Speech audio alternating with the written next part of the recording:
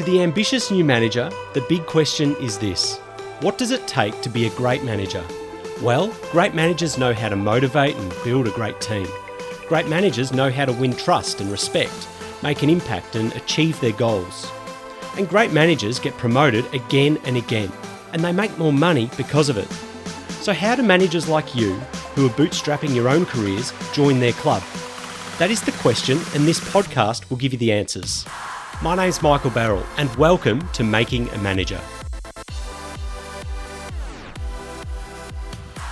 I hope you're doing well, and welcome to my little wireless program. If you're new here, well, a big fat welcome to you. I'm Michael, host of this here podcast. Thanks a bomb for joining me. I really appreciate it. Have you smashed that subscribe button yet? Well, if not, then all I have to say is, let me in, man. Bring me in from out from the cold. I don't take up much space. I don't bite. I'm quiet. I'm clean, very respectful, and I get along with others. And if you don't, well, let's just say that I know where you live and justice will be exacted upon you. Now, empty threats aside, if you've listened before, big welcome back, friends. Super appreciate you as always. In other news, my two kids, Maddie, who's 3, and Henry, who's 1, well, they've been getting up super early lately. I'm talking 5 a.m. early. Bless their cotton socks. But if you add in a few overnight wakes on top of that, well, let's just say I've been a shell of the man that I once was. Often, I reckon they're in cahoots together, taking it in turns, Henry waking up one night, then Madison the next night, all on their merry quest to suck the souls out of their dear helpless parents, Rach and I. Anyway, the two cherubs both managed to sleep in today until 7 o'clock, which is bloody fantastic for me. But the dog, Evie, our ever so slightly overweight Labrador, who sleeps in mine, Rachel's room, well, she was up most of the night instead, vomiting on the carpet, thoroughly foul, very upsetting. What the F? 2 steps forward and 1 step backwards in this house, eh? So, the deeper meaning of that story is, if you still refuse to subscribe to my little wireless program here, then please, at a bare minimum, keep your fingers crossed for me tonight. I want sleeping children and no vomiting dog. Anyway, life goes on. Rachel's at work. She's a primary school teacher. Nanny's downstairs watching the kids. Thanks heaps, Nanny. Which means that we should get into this episode. Which is, of course, all about the dangerous myth about employee motivation. Sounds a bit dramatic, yeah? Well, riddle me this, friend. A new airline wants to compete in the low-cost, low-frills segment of the US air market. Obviously, the productivity and efficiency of its labour force is going to be essential to the airline's success in this low-cost market. Yet, the company will pay virtually no one on the basis of individual merit or performance. No bonuses, no performance-based pay. So here's my question to you. Does this new airline even stand a chance of success? Well, you better listen up because the answer might surprise you. If you believed the airline hoping to compete in the low-cost, low-frills market would not find success in the absence of using individual performance-based incentives, then you are dead wrong. In fact, you have just succumbed to one of the great myths about motivating a workforce. And this is the myth, that one of the most effective ways to make people more productive and efficient is through individual incentive compensation. In other words, the myth is this: individual incentive pay improves performance. And why is it a myth? Well, sit back, friend, grab a beverage. It's 9 a.m. here in Melbourne, so I've got a coffee, and allow me to take you on an epic journey into the weeds of team motivation. You see, the airline that I speak of is Southwest Airlines. Southwest never used a system of paying its people on the basis of individual merit or performance.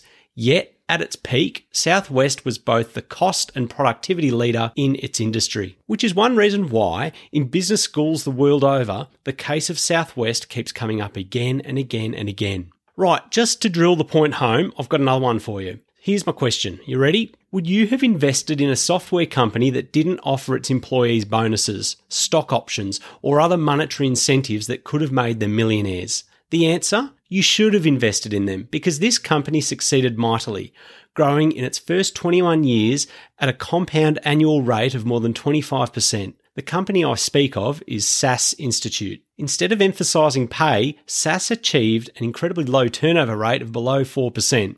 And mind you, that 4% was in an industry where the turnover norm was closer to 20%. By offering intellectually challenging work, an environment that was family friendly, and by offering other benefits and the opportunity to work with a diverse team whilst using state-of-the-art equipment, SAS, like Southwest, turned the thinking about employee motivation and compensation on its head. Now, the cases of SAS and Southwest, plus a bucket list of others, happened over 20 years ago. So what does that mean for a manager like you trying to guide today's workforce? Well, the fact is that nothing has changed. In fact, the myth that individual incentive pay improves performance is more pervasive now than ever. Not a day goes by where I don't see leaders continuing to damage their organisations by rigidly believing that the road to improving workforce cost and productivity is through incentivising individual employee performance by basing their pay on that performance. In reality, individual incentive pay undermines performance, and I'm not just talking about the performance of the individual, but also the performance of the business as a whole. There is no shortage of studies that strongly suggest that individual incentive pay undermines teamwork, fosters short-term focus, and it leads people to believe that pay is actually unrelated to performance, and that, instead, it's about having the, in inverted commas, right relationships with your bosses or colleagues. So here's what I want to do in this episode. We're going to have a look at some of the factors that account for why this myth about employee motivation is so pervasive. We're going to have a look at the evidence that disproves the myth's underlying assumptions. And we're going to have a look at how leaders like you and I can think more accurately and usefully about employee pay and motivation. So as I said, we're going to be traipsing into the weeds a little, and we'll come out at the end a whole lot smarter and better looking too, hopefully, because of it. Are you ready? Well, let's start by finding someone or something to blame for this myth that individual incentive pay drives creativity and performance. Well, it looks like that blame should rest squarely on the shoulders of economic theory. Specifically, we need to place the blame at the feet of the economic model of human behaviour. As you can tell, I'm still undecided as to whether that blame should sit on the shoulders or at the feet, but, whatever aspect of human anatomy you ultimately choose for my metaphor here, you get the idea. Right, where was I? Yes, the economic model of human behaviour, which is taught in every business school on the planet and continues to be held true in popular press, make the woefully incorrect assumption that we humans behave rationally. That we lot walking around on our two legs, strolling on our merry way out of the African savannah, ready to conquer the planet, are driven by the best information available at the time, and that we are designed to maximise our self-interest. According to the economic model of human behaviour, you, your neighbour, me and my neighbour, take on jobs and decide how much effort to expend in those jobs based on what sort of financial return we can expect as a result. It's an easy assumption to make, isn't it? That if pay is not dependent on performance, so the theory goes, we won't assign sufficient energy or attention to those jobs. It's a pretty bleak assumption too, I reckon, but as you'll see, it's also a lazy one. The problem with this economic model of our behaviour is that it portrays employment as something that is repellent or aversive. It implies that the only way that you or I can be induced to work is through some sort of sequence of rewards and sanctions. This is what Professor James Barron of Stanford's Business School has to say on this. The image of workers in these models is somewhat akin to Newton's first law of motion. Employees remain in a state of rest unless compelled to change that state by a stronger force impressed upon them, namely an optimal labour contract. Worse still, as the economist Robert Frank puts, these theories of how we behave are too often self-fulfilling. He essentially says that businesses often act on the basis of these theories, and through their own actions produce in employees the behaviours expected.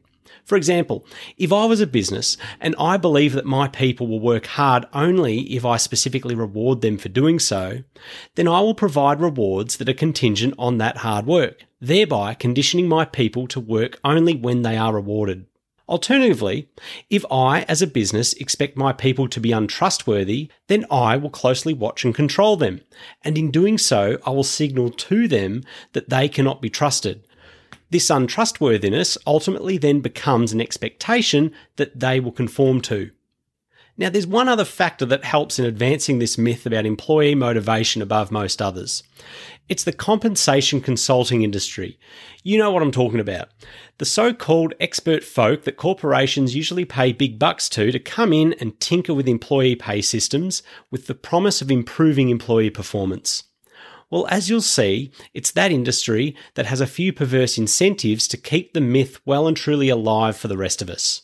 The first incentive is that, for many consulting firms, advice about pay is their bread and butter. So although the evidence suggests that there are much more effective ways to improve workforce performance than by tinkering with employee pay packets, probably too much of a selfless behaviour to expect advice like this from these firms. The second perverse incentive to keep the myth alive is that tinkering around with employee pay is far simpler for managers than to go about changing organisational culture, the organisation of the work that the business performs, and the amount of trust and respect that the organisation portrays. And of course, it's an even easier option for the consultant who advises these managers to do so. Okay, so those are the factors that contribute to the myth that individual incentive pay improves employee motivation and performance. But what about what's happening right now? Well, take a quick Google search and you will find that the number of companies that use individual incentive pay, like bonuses and commission pay, for their workforce continues to increase, while the proportion of companies that use profit sharing, which is a much more collective employee reward system, continues to drop. And that's the case across most of the Western world. But get this, despite the popularity of individual incentive pay as a means of driving employee performance, the problems are many and they have been very well documented. Individual incentive pay has been regularly shown to undermine teamwork. It drives employees to focus on short-term gains at the expense of sustainable long-term progress for the business. And it leads employees to associate compensation with office political skills, relationships, and ingratiating personalities rather than workplace performance. It's for this reason that so many quality experts, including William Deming, who is widely known as the leading management thinker in the field of quality, so strongly argue against using individual incentive pay schemes. As study after study shows, which I'll link to in the show notes, merit-based pay almost always has no positive effect on office performance. Take Sears, for example, who was forced to eliminate its own commission pay system when officials found widespread consumer fraud throughout its automobile stores in California. Sears staff, eager to make sales and earn commissions on repair sales, were found to be selling unneeded services to unsuspecting customers. Or take Highland Superstores, an electronics retailer, who eliminated commission pay after finding that the system encouraged such aggressive sales behaviour that customers were left feeling alienated. And even when merit-based pay systems are based on objective indicators, like time taken to perform a specified task, employees exhibit no difference in performance after the introduction of a merit-based pay system. Contrast this with a study on a manufacturer of exhaust system components who eliminated individual incentive pay and introduced a more group-oriented compensation system. Here, employee grievances reduced, product quality increased nearly tenfold, and perceptions of teamwork and concern for performance all improved. So the conclusion is pretty straightforward. Most individual merit or performance-based pay systems share two attributes. They absorb vast amounts of managerial time and resources, and they make everybody unhappy. Okay, so you've heard that individual incentive pay is pretty much going to be a universally rotten idea if what you are trying to do is motivate your employees. So what can you do? Well, part of the answer lies in group-oriented compensation systems. Now, before I get into the benefits of moving towards group-oriented compensation systems, let me lay to rest one concern that so often gets voiced when the possibility of removing individual incentive pay and replacing it with group-oriented compensation is raised. It's the so-called free rider problem. Essentially, the concern or argument is that employees under a group-oriented compensation system will not work hard because they know that if rewards are based on collective performance and their colleagues make the effort, they will share in those rewards regardless of their individual effort. Well, let it be known that this argument to avoid a group-oriented compensation system fails for two big reasons. One is that, very much to the surprise of those who spend most of their time devouring economic texts, empirical evidence from a multitude of studies shows that the true extent of free riding is actually pretty limited. As one meta-analysis shows, which I'll link to in the show notes, when under the conditions that raise concerns about free riding, employees more often than not end up cooperating with each other instead. The second reason that free riding shouldn't be a concern is this.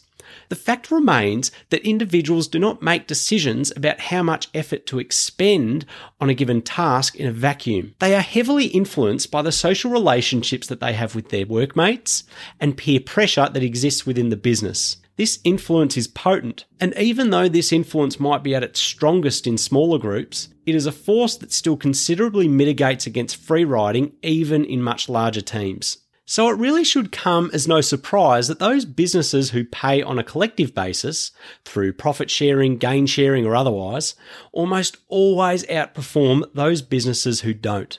Why? Because people want more out of their jobs than just money. They want an enjoyable work environment. Now, this doesn't mean that the work needs to be easy, far from it. It means that people seek a work environment that is fun and meaningful, an environment where they can use their gifts and skills whilst working with others in an atmosphere of mutual respect. So there's a certain logic coming through here, isn't there? That any business believing that it can solve its problems in attracting, retaining, and motivating its people solely through tinkering with its compensation system is likely not spending the time and effort it should be on the wider work environment. Spending time and effort on things like better defining its jobs, better creating and nurturing its culture, and on injecting fun and meaning into the work it performs. Of course, this all comes down to how managerial time and attention is distributed, doesn't it? How scarce managerial resources are put to use. But here's the thing. The time and attention you choose to spend on managing your employee compensation system is time and attention you don't have to devote to other aspects of the work environment, which may ultimately be much more critical to your success and the success of your team. So that brings us to the biggest question of all. What do you need to do to actually get employee motivation right? Well, for starters, go ahead and see what happens when you include a large dose of collective rewards into your employee compensation packages. Next, choose an aggregated unit to measure performance. The more aggregated the unit that you can choose to measure performance, the better placed you will be to measure that performance. Put another way, it's pretty simple to accurately tell how well a business has done with respect to sales, profit, productivity, and quality. What's more difficult is trying to decipher which individual employee is responsible for exactly how much quality, sales, or productivity. In fact, it's not just difficult. More often than not, it's nigh on impossible. It was probably best said by Nobel Prize-winning economist Herbert Simon, who recognised that people in organisations are interdependent, and therefore the results of the organisation are the consequence of collective behaviour and performance. And what about the task of fighting the myth that employees are primarily motivated by money? Well, you fight it by de-emphasising pay in your business, by not portraying pay as the main thing that you get for working at your business. How? We'll take a lesson from Tandem Computer before it was acquired by Compaq. During recruitment, Tandem would not tell candidates their salary unless it expected them to accept a job.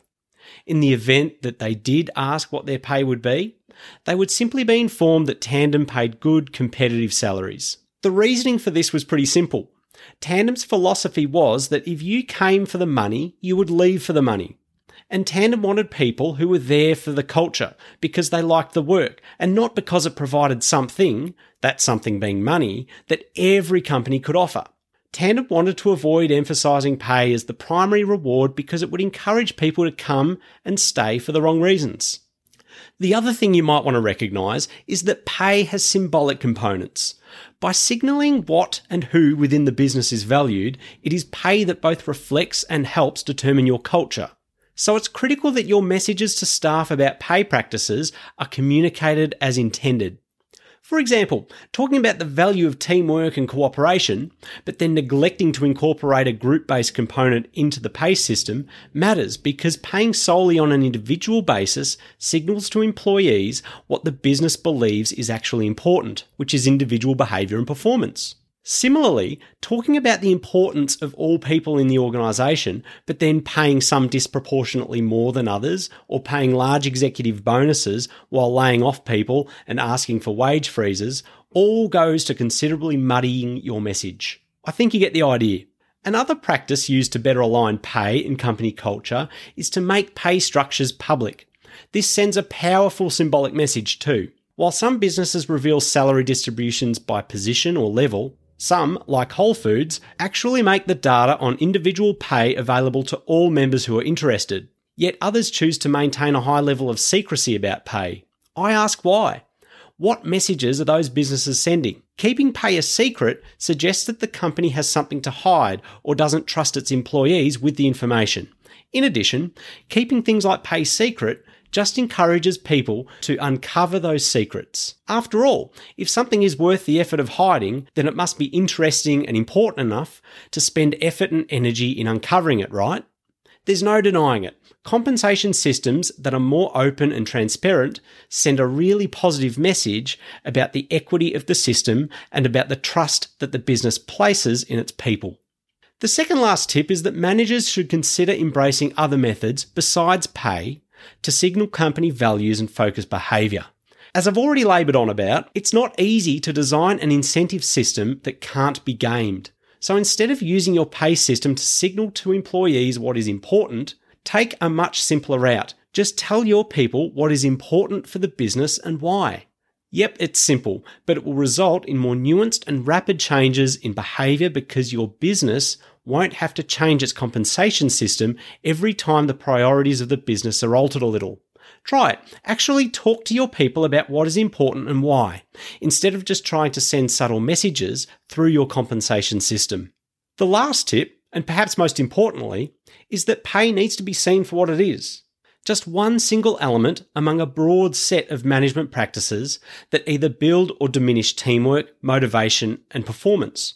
So take a moment, take a step back and think deeply about whether your business's compensation practices are congruent with your other management practices and reinforce rather than oppose their effects.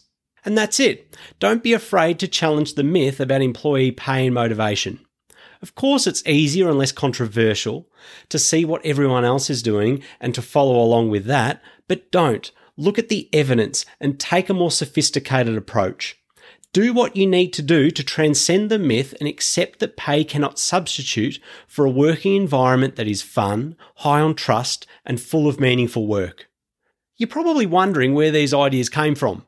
Well, you can go further, and I'd encourage you to do so by taking a look at my Organisational Wellbeing Heroes work, Jeffrey Pfeffer, in his extensive article, 6 Dangerous Myths About Pay, in the Harvard Business Review. It's a bit of a slog, which is why I wanted to summarise a bit of it in this episode. But I'm sure you'll love it, and I'll link it up in the show notes. Right now, while it's fresh in your mind, go to makingamanager.com. That's makingamanager.com. On that webpage, you'll see that I'm giving away my complete employee feedback swipe file. No, this isn't some kind of clearance of old stuff that's no good. This is a swag of full-fledged, really helpful, evidence-based rules and tactics built specifically for managers like you who want to become more persuasive and effective at giving feedback and having difficult conversations with your employees. Download and copy these plug-and-play templates in the order that I deliver them to you, and I sincerely believe that if you implement what I share with you, then this year will be fantastic. Again, it's completely free. There are no tricks to this offer, by the way. Go to makingamanager.com and get it while the getting's good. And that's a wrap. Now go on, get out there and kick some ass, stay awesome, and thanks for listening.